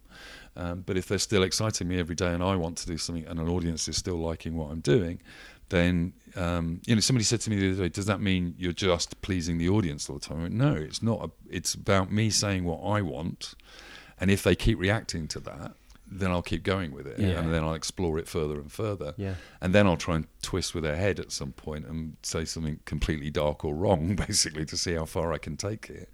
But then you do find out what's popular and how it's working and where it's heading, and then eventually you have to find out a way of making money from that. But to go back to the dog thing, I was thinking, well, my personal social media accounts because of my eclectic careers, have a bunch of people from TV and the web and games, and they don't want to see cartoons about dogs all day long. So I'll set up a separate page for her. And just started publishing on Twitter and Facebook almost every day, really. And then I got an email in quite a dark week, when some shit was going on in my life and I was ignoring my email. And at the end of that week, I looked at my email and saw this email to Scrabble from a publisher, just saying, "Dear Scrabble, we'd like to." I didn't think that happened anymore. That's great. I totally did. Which publisher? In fact, it happens all the time to me. This is the thing about publishing. It's about that we live in a world now where you can share your stories and your creativity and your work and your ideas, and there are people out there who will find them, and they will help you if you follow them, if you follow your nose. I'm looking for a new publisher at the moment for a new book I'm doing, and I tweeted about it a couple of days ago, and 2 publishers have written directly to me, and they've said it's not like it's a networking thing, because they said, what kind of publisher are you looking for? And I said, just a lovely one. And they go, what does that mean? And I go, we'll find out, won't we? Basically, because you think, I want to work with some good people, so if you're a good person, maybe that'll be all right. But in this case, Jude wrote to Scrabble, and because I was a week late, I wrote back as Scrabble, just saying, I'm really sorry. Mike is so bloody lazy. It's taken me a whole week to learn how to use a keyboard without opposable thumbs. And then Scrabble negotiated the contract with Jude. She's brilliant. Yeah. Absolutely brilliant. And I thought, I will work through Scrabble on that in that way. That's a lot of fun, isn't it? And that sort of goes back to this Avatar thing we were talking about earlier. That book is ostensibly about me. So we published the first book called Mike and Scrabble, and then quite soon afterwards, a bit too soon afterwards, we did a second book, Mike and Scrabble 2. The difficult second book. It's exactly what it's called. And it's Mike and Scrabble 2 TOO. But in that one, it's become meta because Scrabble is listed on Amazon as the co-author of the book for tax reasons, really, and not that we make any money from it. But in the second book, it acknowledges that she's become an author, and she develops an ego. And both books are a guide for dogs on training broken human beings. So Mike is the butt of all the jokes in there to a great extent. There's some obvious dog fart jokes, but it deals with cancer and death and drunkenness and kebabs and all sorts of things that Scrabble's trying to fix in me. And do you sit in your flat and laugh at my own jokes? Yeah. Oh God, no! If I get to that point, we're in real trouble. But you must know what's. You know what you find funny. Well, I often get started. Last night I was walking back. I'd been to see a guitarist at the Paris House, and I was walking back, and an idea struck me for a cartoon for this morning, and it was just a sentence, which was something like, I think what I wrote down yesterday was, there is a dog for everybody. It's just that if you haven't found them, it's just you haven't met enough dogs yet. And I thought that's a fairly typical Mike and Scrabble joke, which is, you could just read it as a lovely thing about you will always find the perfect dog for you, or you could read it that you've got to date a lot of dogs before you find somebody nice. Yeah. You know, there's that double edge to the humour. And I drew it this morning because it just came to me, and I did stop and write it in my phone because I quite often forget them. And then this morning I just looked it up and changed it slightly to something else and drew it with a few dogs with Scrabble. So they don't necessarily make me laugh, but I do think of things and I go, oh, stop, just that's cool. But no, I don't. I mean, it's like I do there's a where Mike and Scrabble has ended up.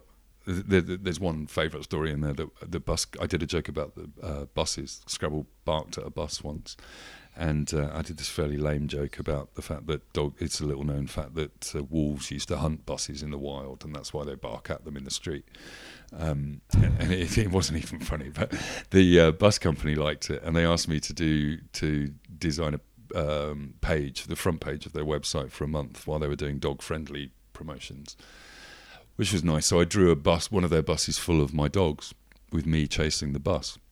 And then I was having coffee with the marketing director of Brighton and Hove Buses, and she said, "Oh, we love that page. It was great. Is there anything else you'd like to do?" And just as she said that, a bus went by. And I said, "Well, can we actually stick my dogs in the windows of wonderful. a bus?" And now the 25 bus that drives around Brighton is full of all my dogs. Oh, that's great. And then they commissioned me to do one with cats as well. That must make you smile. I bloody love it. Cause when you see the bus. I used to come to Brighton as a kid because my dad was a bus fan. And once a year there used to be an antique bus rally festival down here. And so my only experience of Brighton as a young proto-mod in the 80s was not that I was released in my Parker to go and explore Brighton, because I probably wouldn't have had the guts to do that. I can see where the skinhead story comes from. Okay, Okay, it's sure. the mod Totally. skinhead thing. Quadrophenia was you need your enemy. Quadrophenia was my dream film, yeah. And but anyway, we used to come to Brighton and go and hang out at Madeira Terrace, looking at ancient buses. And my dad died in the late 90s, and I constantly think, every time I see that bus, I just think, oh, my old man would be so proud to have a bus in Brighton that's got a picture of my dog and me on the back. And I want to respectfully skip past the Brexit comment a little bit, because I think we could just get caught up in politics. Let's not do Brexit politics and all kinds of other things. So, but I just blah blah blah. Spent a year that. making a comic called The Brexit, and that's turned into quite a thing now, hasn't it? Yeah, that's it's a monthly comic that pays for me to exist now. So I love everybody that subscribes to it, because in the last couple of months I've been slower at getting the comics out and producing them. It's quite hard work for me, and it's not hard work. You know, drawing cartoons is not hard work, but it's mentally challenging, and you can't just turn it on. No, and I'm slower and slower at the moment, and but people still pay, and they write to me saying, "Don't worry, don't send the comic. We'll send the money. It's lovely. Keep going." So I'm determined. What I'm working on at the moment is I'm going to catch up with myself by creating a little book of what's happened in the last 4 months when I'm better, and sending that out to everybody. But that's good, because that gives me all the choices now in life where I can. There's just enough people subscribing for it to be an income, and I can pay somebody to help me put them out. So Trumpton blew up because it kind of went viral, and that's became its own thing. That led to the Brexit comic. It kind of led to Mike and Scrabble first. Did it? Okay. Really? Well, because having Trumpton's got 28,000 followers, and having accounts like that allows me to create or try out new things, because I can amplify them quite quickly myself. I don't need to pay for social media amplification. And then when you build a few of those, so now I've got Mike and Scrabble that's got 6,000-7,000 followers, I think. And then so launching the Brexit comic was quite easy, because the combination of those got me like 12,000 followers fairly quickly. I've just launched a project called The Last Iceberg, which is my having failed to stop Brexit, I'm going to fail to save the planet. And it's kind of what I wanted to move towards, actually, because there's obviously there's a calling there from you. Yeah, it's I saw a Greta Thunberg speech, and that girl is just incredible. 16, 17 years old now, and speaking truth to power in a way that I think maybe only an autistic Swedish girl could do. Yeah. But even Donald Trump has to listen to her because he knows he can't. There's nowhere he can go. You can't go. You can't call her that wacky idiot because you just go, that's totally the wrong language, isn't it? But she's clear and concise and powerful, and a young person talking about what all generations have done. What capitalism has done to our sort of tenuous environment, but also reminding me that I'm always on the side of the scientists and the climate change people and whatever, but I don't know a lot about it. I know enough. I'm one of those people that can absorb just enough information to sound like I'm extremely knowledgeable. It's why I think gets you through life. Though, I think it's why not to do the politics, but it's why I am drawn to people like Trump and Farage and Johnson, because I think I share some of their characteristics. It's just I'm not using them for bad. It's like we all have the same superpower, but I'm just using it for cartoons, not lining the pockets of Russian oligarchs. But in this case, I was thinking, well, what's the problem? Why are we struggling to communicate this? And I think it's because of the scale. It's like anything, if you're an atheist like I am, and you try to talk to people who are religious, not to beat them down or anything, but just to say why I believe what I believe, I like to talk about the majesty of the infinite. This amazing universe that we live in that can create us, that can look up in the sky and look at it and try and work out what it is. And you don't need any deities to explain all of that. You just need this awe, but you need to understand or try to understand the infinite, the this huge amount of time that's passed for this accident of us to have happened.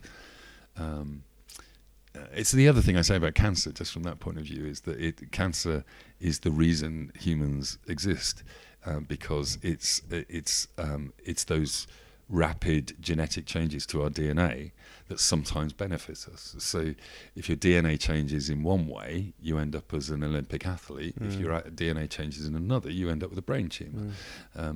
You've got to have the brain tumours to get the Olympic athletes. That's the way it works. But the rougher the smooth. Well, yeah, and similarly, you've got to have the orangutans to get the humans. You've got to have the elephants and dinosaurs to get to all of those changes to our basic amoeba DNA are all accidents of things happening in the universe, and that's just amazing to me. It's just incredible. But I get lost in trying to explain the immensity of that, because once you even try and explain how far away the moon is, it blows people's minds, or how old the Earth is. It's an impossible thing for us to comprehend. And I think with climate change, it's that thing of it's just immense numbers that go contrary to your personal experience. So Donald Trump often will say, they say it's climate warming, but it's snowing. And you go, oh, God. Can you understand what average and mean temperatures are, Donald? Can you understand this graph that goes up from 1905 to 2019 and shows that we are heading for a disaster on a global scale? No, he can't, because he looks out the window and it's snowing. So as far as he's concerned, there's no problem. And I think with most people, that's the way we look at climate change. Is, if you live in Britain and you look at what's going to happen statistically, actually, we're going to be all right for a little while. That's the worst bit about it. Is for about 20 years with global warming, we will probably, we actually thrive. Apparently, Brighton will become the new Mediterranean. Yeah, that's it. Until it drowns, and also the problem that we're going to have with immigration from sub-Saharan Africa, which is kind of what's going on. Which Attenborough was talking about yesterday, wasn't he? There's no water down there where it's incredibly hot. Where are people going to go? South? No, there's no land. They're going to go north. So we are heading for a human disaster on a massive scale, much less so than we are Brighton burning to a fringe just because it's 3% warmer. And you've got to try and find those stories that resonate with people so that you can go, this is it. And so what I was thinking was, I've always wanted to create a children's book because my work looks like children's books. It's quite difficult to sell quite often because it's got very adult or dark themes to it, but it looks like a children's book. So I thought, I want to do a children's book, but they always end up going dark at some point. So I thought, well, let's start dark. The two things I wanted to do. One was I wanted to draw a bear. I just wanted to draw a bear. I came up with this idea of drawing a polar bear and worked out how to build that model and draw it. And the other was I wanted to give the tools to kids to be able to argue with their parents about climate change, to give them some facts that they could use in a funny, smart, witty way. That would allow them to give them weapons, effectively, because kids do seem to get it, and because they've not been fooled by, the stuff we were talking about earlier about the acquisition of stuff, the owning more land than the next guy, basically. Acquiring all your plastic stuff from everywhere. The kids don't think that way, basically. They have to be trained to do that.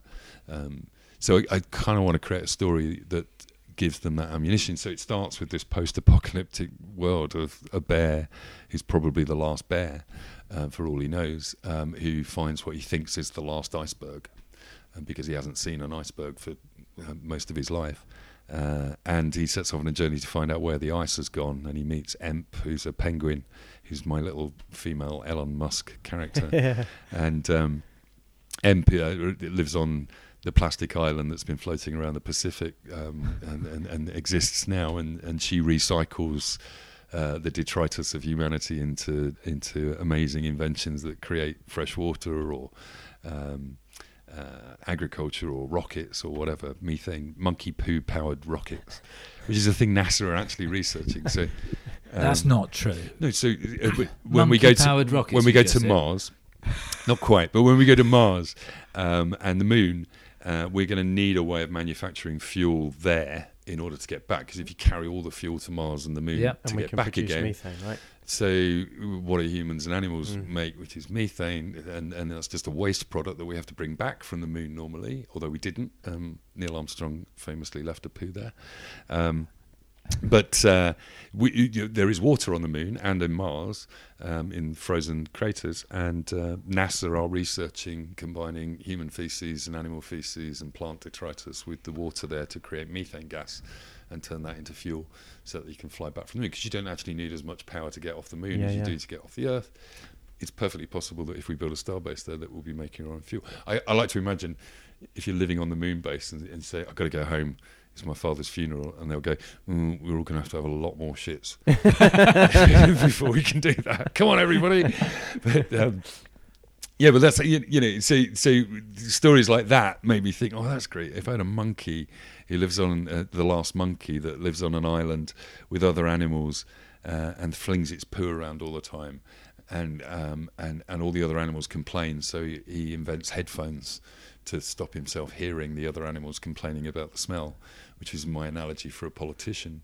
And Bear and Emp discovered this and helped them turn it into recyclable material. And then in every story, I want something that kids can go and do as a result, or using a bit of the book and some recycled stuff to actually make something that Emp has made. So in one story, it's about Rab, the rabbit who is down to their last 4 carrots. I kind of like to think, this climate change has just happened, and these animals are now, they have no idea how carrots happened, basically, but they've got 4 left. So they have to invent agriculture. So then all of these characters work out what agriculture is, or what farming is, to plant more carrots. And then the last page in the book will be 4 carrot seeds embedded in a page. Oh, nice. And you tear the page out, stick it in the ground, and it grows. That's really nice.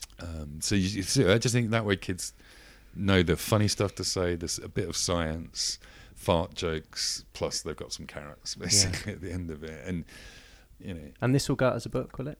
It's the plan, but I treat, because of the Mike and Scrabble experience and the Trumpton experience, I tend to treat everything as, I start with that objective, but I follow my nose and the feedback that comes to me and the opportunities that turn up. So Iceberg is only 6 weeks old, but I've been prolific like you were with your podcasting. It's that I've generated maybe 150 images already, all the characters. I've been building 3D models of them all, and then a friend contacted me and asked me if I would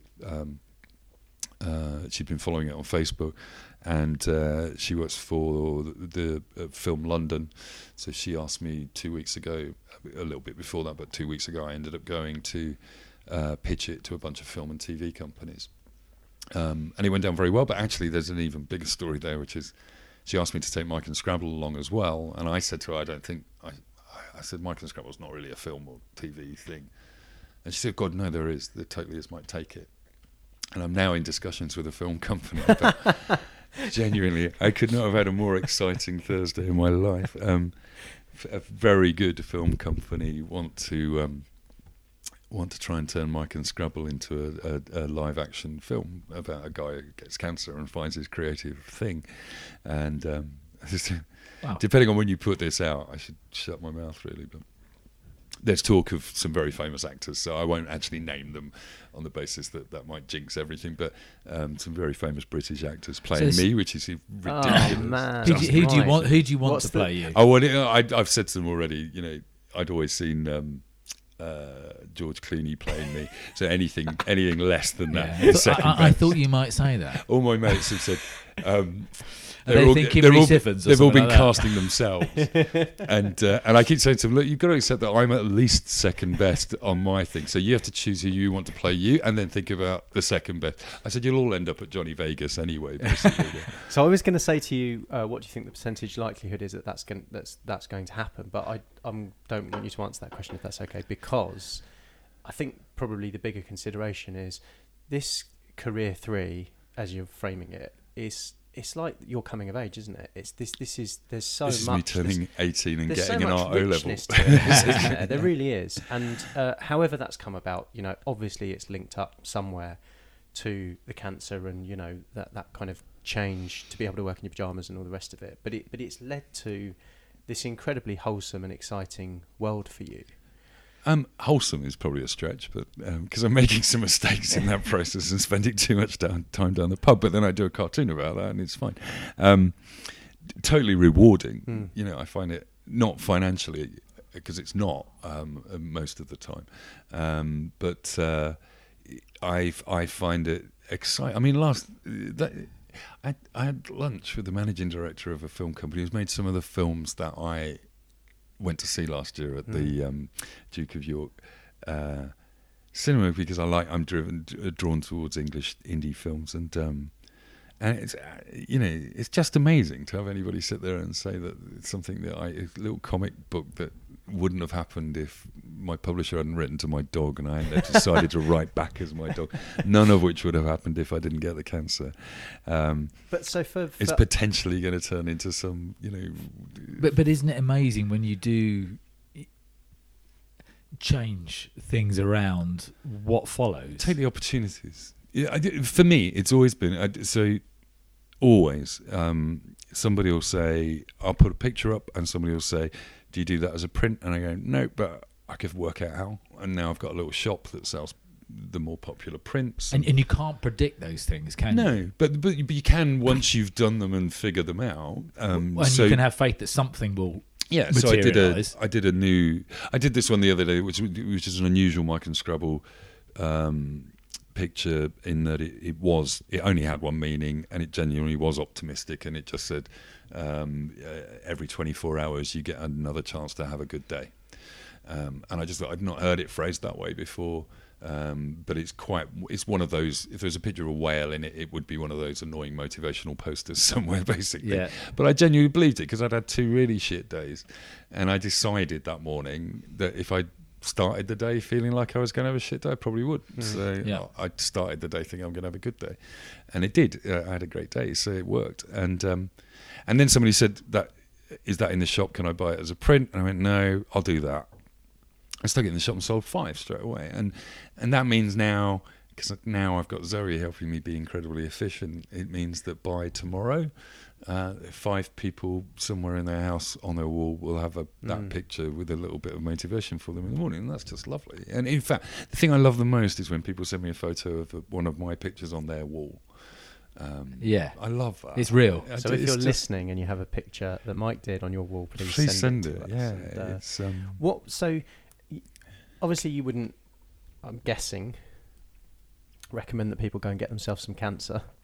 I do. I think 1 in 4 of you should try it. Basically. Oh no, that's what's going to happen anyway. But for the change that's happened and for everything that you've experienced in this third phase, what would your advice be? You must be looking at, because you've kind of hinted at it a few times, of people that haven't stopped to think and they're just kind of blindly ask yourself running somewhere. Just ask yourself, whose voice is it telling you that you shouldn't do something that you want to do?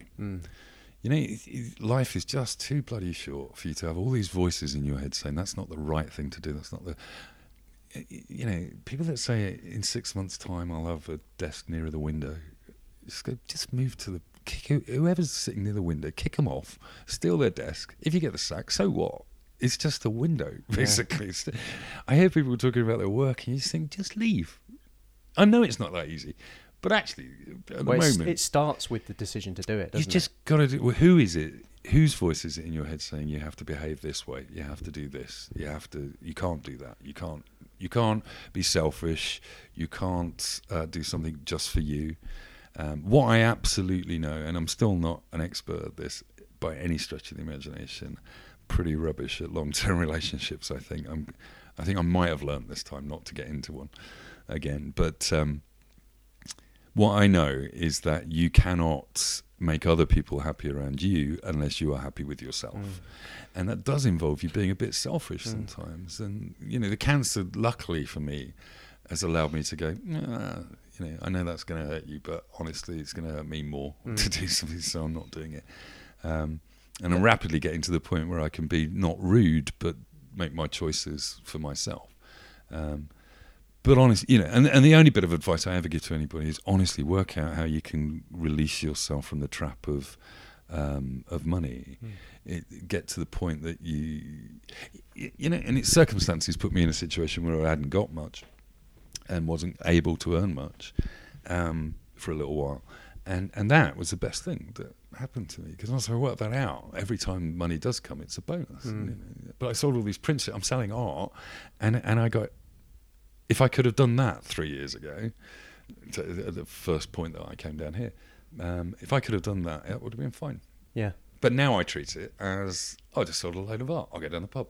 It's normal. I can afford a beer, basically. So it's much more even of if it accumulates and it's worth more than that, I still treat it as that bonus money. That's nice. So it's much more of a day-to-day existence in a way, financially.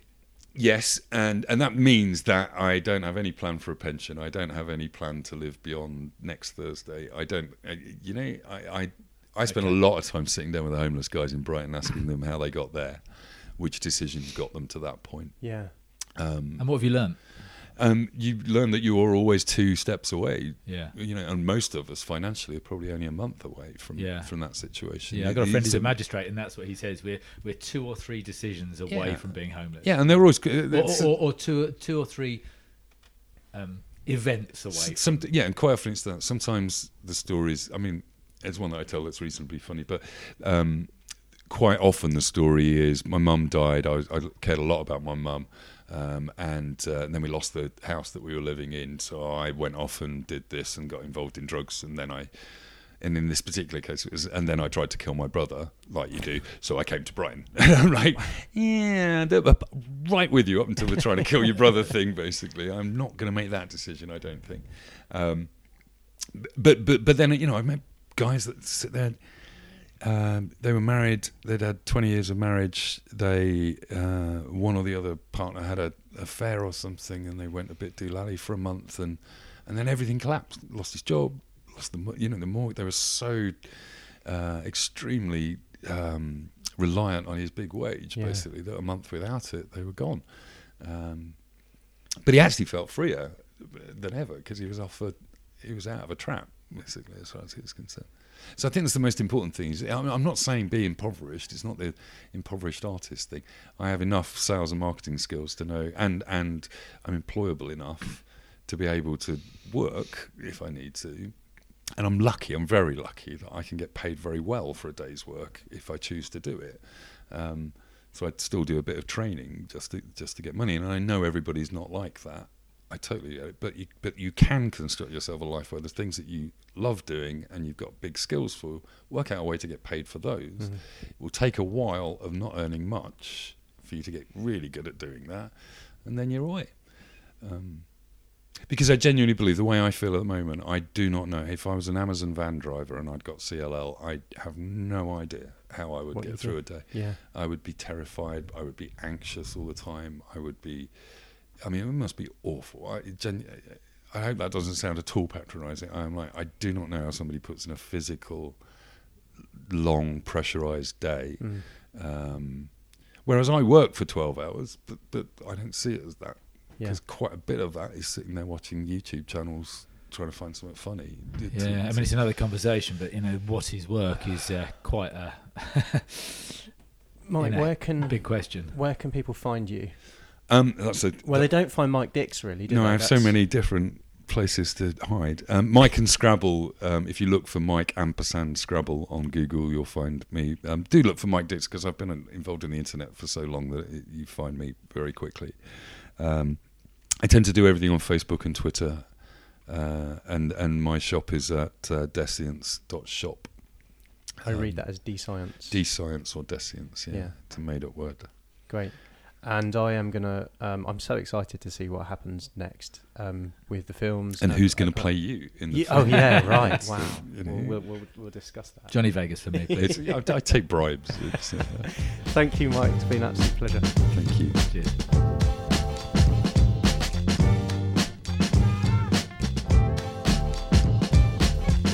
That's it, folks. For show notes, head over to the website at www.lifedonedifferent.ly, where you'll find links, a quick summary, and you can also explore other conversations. If you're enjoying this podcast, then please tell your friends, give us a good rating, and remember to subscribe. We're also really keen to hear your feedback, so please do let us know what you think and give us your ideas over on Twitter. You can tweet us at lifedonediff, that's double F.